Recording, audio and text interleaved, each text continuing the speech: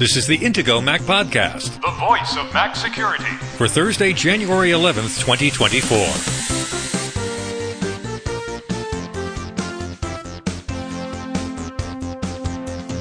This week's Intego Mac Podcast security headlines include: Apple's latest response to the EU's antitrust regulators could be a bit of a stretch. A Chinese group claims to have been able to hack Apple's AirDrop, a shocker if true. Password manager LastPass makes its passwords more secure, something experts say probably should have been done a long time ago. And new gear is in the spotlight as CES gets underway and Apple gets ready for the debut of its Vision Pro headset. Now, here are the hosts of the Intego Mac Podcast, veteran Mac journalist Kirk McElhearn and Intego's chief security analyst Josh Long. Good morning, Josh. How are you today? I'm doing well. How are you, Kirk? I'm doing just fine. Do you know what this week is? Well, yeah, I think you're talking about it being CES week. Exactly. CES, the Consumer Electronics Show, actually still exists. A lot of people have been asking, particularly since COVID, whether it's worth continuing these sorts of things, because you can get all this information online, but there is the advantage of journalists getting, demos of products, of hardware products right in front of them, and also coming home with a cold or a flu, which is a very common CES flu, isn't it? Yeah, unfortunately, that is a thing, the conference flu, right? I do like going to conferences like this. It is a little bit draining. First of all, CES especially is a very large conference. It's hosted in, multiple buildings all around town in Las Vegas.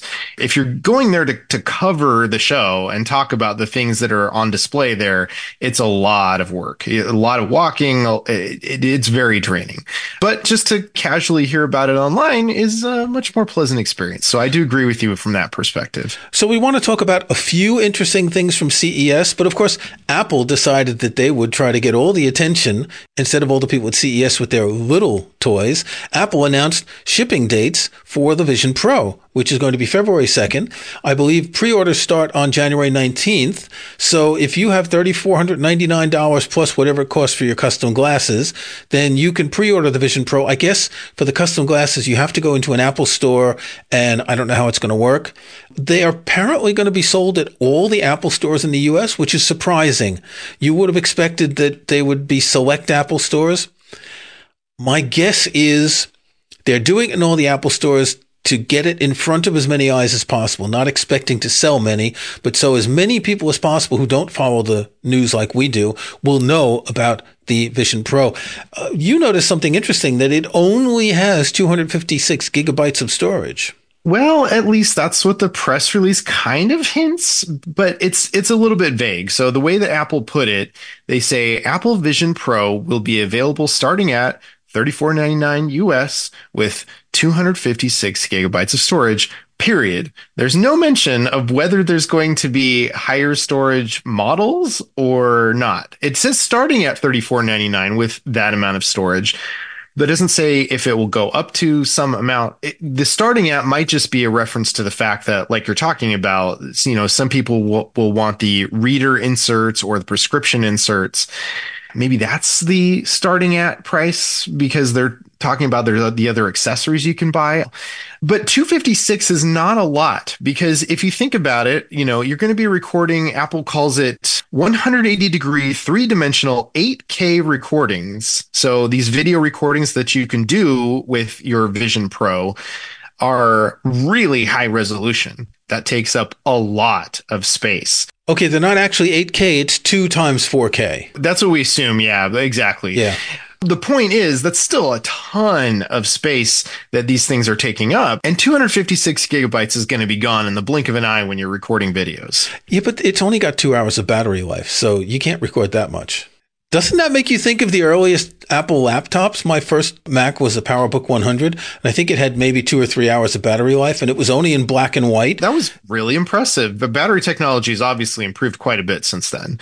These things will improve, and obviously I would expect that we're going to get a much better second generation Vision Pro at probably a much lower price point at some point. I do want to get back to that whole storage thing. So there are definitely ways that Apple could solve this. If Apple decides to only release it in 256, or if they really are just, kind of quietly saying between the lines that they're going to come out with higher storage versions of this at a much higher price point than the already 3,500 that it's starting at. Plus $99 for the reader glasses and $149 for the prescription glasses. What this means is the reader glasses are just set diopters, like you can buy $5 reading glasses in a supermarket, right? +1, +2, etc. Prescription glasses, $149 doesn't sound excessive. $99 for basically $5 glasses does sound a bit excessive. But maybe what Apple is doing here is they're going to leverage your iPhone's existing storage to some degree, because if you think about it, you remember like one of the use cases that they talk about that they demoed when they first showed this off was you can sit on an airplane and watch your videos, you watch your movies, while you're on the plane. If it's less than 2 hours. Right. Well, yeah, right. You'd have to bring multiple batteries, or a lot of airplanes do have power that you can use while you're in your seat. Maybe you want to watch multiple movies while you're on a flight. Well, guess what? Those take up a ton of space too, especially if you're talking about 4K videos. My guess is that a lot of that storage is going to be leveraging your existing iPhone storage. And so you can maybe store movies on there and AirPlay it to your Vision Pro or something like that. And maybe offloading will be a thing too, where you're recording these high resolution videos on your Vision Pro, and maybe those will somehow get offloaded to your iPhone. The other possibility is, remember that cord that you've got when Apple first demoed it and people were like, there's a cable like sticking out of the back of Vision Pro going down to the battery. Well, that's USB-C, and I don't see any reason why it couldn't be a battery plus storage device that you have on the other end. Maybe that's an accessory that Apple will sell. Maybe third parties will. I have a feeling we're going to have other options for storage. It's just that Apple kind of doesn't want to inflate the price any more than they absolutely have to for a device that they already know is really expensive. Just a quick mention of a few other things that we've spotted at CES. I found it really interesting that Belkin is releasing an iPhone stand that leverages something called Dock Kit. So the iPhone will move around to track you the way a camera on an iPad does since, I believe, iOS 16 on certain iPad models. Now, I didn't know that there was something called Dock Kit, but it's a framework that Apple released last year for this exact purpose. It's a magnetic connection to this dock, which I guess has batteries in the bottom, and it can rotate and it can tilt and all that. And it connects to the iPhone over NFC, which is a really interesting way to send data. And so this is for like, if you are a quote unquote content creator and you're standing in front of your iPhone, you want to be able to move instead of being in a fixed position. The iPhone will move around with you. I think this is really clever. And this idea of Dock Kit, I'm curious about what people can do with this. I had no idea this existed. Yeah, it's not something that I remember hearing about either. If you've ever wanted to get a feature similar to what the iPad has, but on the iPhone, well, this is now possible with Belkin's new stand. There were a couple of personal AI assistants that were announced. One of them just seemed really gimmicky to me, the Samsung Ballie, which I'm guessing is supposed to sound like Wall-E, like the Disney Pixar character. Ballie is this thing that like rolls around and it has a projector built in and stuff, and it seems really gimmicky. The other thing that's a little bit more interesting to me, although it's probably not a device that I'm likely to ever buy, is the Rabbit R1. There's a company called Rabbit AI, and the R1 is their new product that only costs $199, and it's got all of the kind of AI capabilities built in that you might expect from some of these things like the Humane Pin that's going to cost $700, and these other AI enhanced wearables that are starting to emerge in the market. So Rabbit AI is coming. Guess what? Easter. Not too surprisingly, they decided to tie in with their name a little bit there. So the Easter Bunny is coming. It's got a built-in Easter egg. Yeah, Good. Yeah. The Easter Bunny is going to deliver you a Rabbit R1 for the Easter holiday. Basically, it's just a little device that you can talk to and have it do a bunch of the things that you could do with any chatbot on your phone. It's a cute looking little device. It is kind of a cute looking little device. It can either use Wi-Fi or it can use a SIM card. So you can have this thing always connected to the internet, and it's not meant to replace a phone. They say, it can integrate with your phone, whatever smartphone you have, whether it's an iPhone or Android. It sounds kind of interesting. And one of the other use cases for it is you can actually program new functionality into it. And they say it doesn't require any coding experience at all. It's a relatively easy way of training it, is how I think they put put it, to do new types of tasks. It sounds pretty extensible. And for that price point, I think there's going to be a lot of people who want to play with this thing. Okay, Wi-Fi 7 standard has been adopted, and you were like, ooh, this is so exciting. And I'm like, yawn, because it's going to be years before we get all the devices, before all the routers are there, before the iPhones and iPads and Macs. And Apple does kind of catch up on these things quickly, but it's likely that the next iPhone won't have it, though. We're 8 months away. Maybe they have time to put it in. It's faster. Better latency. It's got all the things that Wi-Fi does, but it's a little bit better. It's rebuilt from the ground up. Yeah, which is not really true because obviously it has to be backwards compatible with all existing Wi-Fi standards. Anyway, Wi-Fi 7, at least it's the standard is official now, and that means that we're going to see a lot more devices, a lot more routers. First of all, there were already some that were kind of based on the draft specification. That's kind of a thing that router manufacturers typically do to try to get ahead of the game and release their products first to market. Now it's official, and so we'll start seeing chipsets, including in, eventually Macs, iPhones. The one thing that I'm a little interested in here that I may not get Wi-Fi 7 very soon is iPads, because Apple never released iPads in the entire last calendar year. We expect that there's going to be new iPads coming very soon, probably within the next few months. And I just don't think that there's enough time to stick Wi-Fi 7 in these iPads. We may not see Wi-Fi 7 in iPads for a very long time. Okay, the last one we want to point out, we're going to do this quickly. There's a smart lock called Lockly that uses facial recognition. I don't trust facial recognition with most devices. I trust Apple with Face ID because all the banks trust Face ID, right? But I don't trust a smart lock where you could just maybe, hold up a photo of someone and open a door. I had a locksmith come some months ago to fix a lock in my house, and we were talking about it, and he said, I don't put smart locks in. I don't trust them. I'm the same way. I don't like especially on my front door. Like if it's an inside lock, I mean, that's one thing, right? There was another lock that somebody was showing off that you could unlock with the fingerprint, and they were recommending that for like indoor use, like for an office or something like that. And I think that's more practical. I don't really want any kind of smart technology allowing people to easily get into my home. I think I would stay away from that one personally. Lock tumblers and keys are a very good technology. They've been around for, I think, thousands of years. It's hard to improve on a technology like that. I mean, there are lock picks. Like it's not like it's invulnerable. There are locks that are extremely difficult to pick. If you need really strong security, there are locks that are not easily pickable. Of course, the same locksmith told me, pick a lock? No problem. I'll get your door open in 5 minutes. Yeah. If even that. All right, we're going to take a break. When we come back, we've got some interesting security news. Protecting your online security and privacy has never been more important than it is today. Intego has been proudly protecting Mac users for over 25 years, and our latest Mac Protection Suite includes the tools you need to stay protected. Intego's Mac Premium Bundle X9 includes Virus Barrier, the world's best Mac anti-malware protection, Net Barrier, powerful inbound and outbound firewall security, personal backup to keep your important files safe from ransomware, and much more to help protect, secure, and organize your Mac. Best of all, it's compatible with macOS Sonoma and the latest Apple Silicon Macs.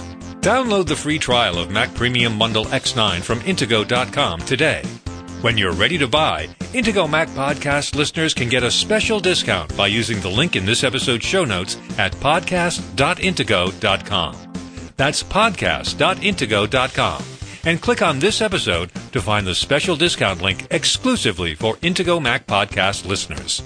Intego, world-class protection and utility software for Mac users made by the Mac security experts.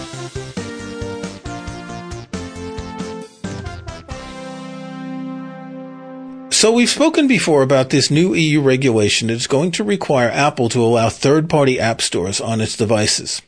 Well, Apple has come up with a clever way to describe their app stores and their appeal. They say it's not one app store, but it's 5 different app stores.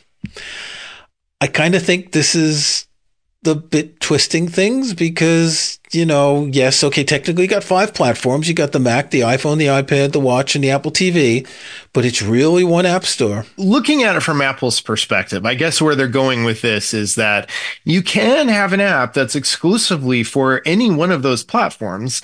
And you could also have an app that is available cross-platform. So if you buy it on one, then you get it on all the rest, as long as it supports those others. But from Apple's perspective, though, if you get an Apple TV app, you can get Apple TV apps that are only available on Apple TV.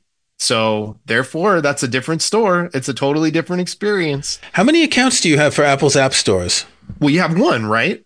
If it was 5 app stores, you'd have to have 5 different accounts. Okay, but by that logic, then, whenever you are signing into any site that uses Google as a login or Meta as a login, then are those all part of Meta's platform or Google's platform? No, that's just they're providing a service for login. They have nothing to do with the operation of the platform itself. I see your point there, like WordPress. You could log into WordPress blogs using a single sign-on, but it's obviously just they're opening the door for you. That's all they're doing. Anyway, we're not going to agree on this, but I think it's a little bit ridiculous that Apple's doing this, especially because we know that they've already developed everything they need for these third-party app stores so they can roll them out on time. Are they just trying to waste a little bit of time, distract from something? Well, it could be. It could be that they're trying to buy a little more time. The other thing that they might be doing here is if it turns out that they end up losing against the EU and are going to be forced to allow third-party app stores, then at least they are hoping that they don't have to do that for all 5 of these platforms, right? That maybe they'll only be forced to do it on 1 or 2 and not all 5. Actually, it's 6. It's 6. Oh, what's the 6th one? The Vision Pro. It's going to have its own app store. Ah, yes. Upcoming, yes. Yep. On which you will be able to run many of the apps that you've already bought for your iPad and iPhone and Mac and Apple TV and Apple Watch. Anyway, we'll follow this. I just think it's funny. AirDrop. This is really weird. We're trying to figure out why the Beijing Municipal Bureau of Justice would come out with an article, which we haven't read the original because it's in Chinese, saying that they have cracked AirDrop, that they can bypass the protocol's encryption and reveal identifying information, that they can find who is sending and who is receiving things, that they figured out a way to compare the hashes with, I'm assuming, a database that they have of people's phones and Apple IDs and email addresses, etc. And they can tell who is sending illegal content via AirDrop. Now, the whole idea that a police department, I guess we'll call it, would actually come out and publish an article saying, hey, look what we can do, rather than keep quiet so they can keep doing it, seems suspicious, doesn't it? Well, yeah, that's what's very bizarre about this. And maybe part of the reason that they're doing this is, first of all, to sort of flex, because they sound like they call it a technological breakthrough. Well, the reality is that this vulnerability, if you can call it that, has been around since at least 2019. Security researchers have been warning Apple about the risks of the way that they're encoding phone numbers and email addresses. There was a researcher who contacted Apple in 2021 and had a whole private drop plan. They proposed a way that Apple could modify the AirDrop protocol if they wanted to make it more private so it wasn't accidentally kind of leaking phone numbers and email addresses when it worked. Now, Apple never adopted that. They did say that they responded to him when they were developing iOS 16. They apparently didn't really fix the issue because it seems like it's still a thing. So it's not that iPhones are actually leaking your phone number and email address in plain text whenever you AirDrop something. What's actually going on is that they're essentially hashed in such a way or encoded in such a way that somebody's not going to get it in plain text, but it's possible for somebody who captures those packets of data. And remember, they're being transmitted over the air. That's the whole point of AirDrop. If you capture those, you might be able to crack that later on and figure out what phone number or what email address associated with an Apple ID was used to send a particular file over AirDrop. So we talk a lot about password managers, and we've recommended password managers many times. And I'll link in the show notes to an article on the Intego Mac Security blog where we talk about the password managers we recommend, including one we no longer recommend, LastPass, because they had data breaches which actually allowed people to get into user vaults. Well, LastPass has introduced a minimum character limit for the master password. That's the one password that you type in. I didn't say one password intentionally, but that's the password you type in to unlock your vault, and it has to be a minimum of 12 characters. Now, this wouldn't have prevented the data breach, right? It would have prevented perhaps someone from accessing user vaults, but it's kind of late after no one trusts LastPass anymore, at least no one who pays attention to the news trusts LastPass, to come in with a minimum limit of 12 characters, which is actually probably longer than most people use for that sort of thing too. Well, a 12 character minimum is not exactly necessarily ideal, but at least it's better than the 8 characters or whatever they were requiring before as the minimum.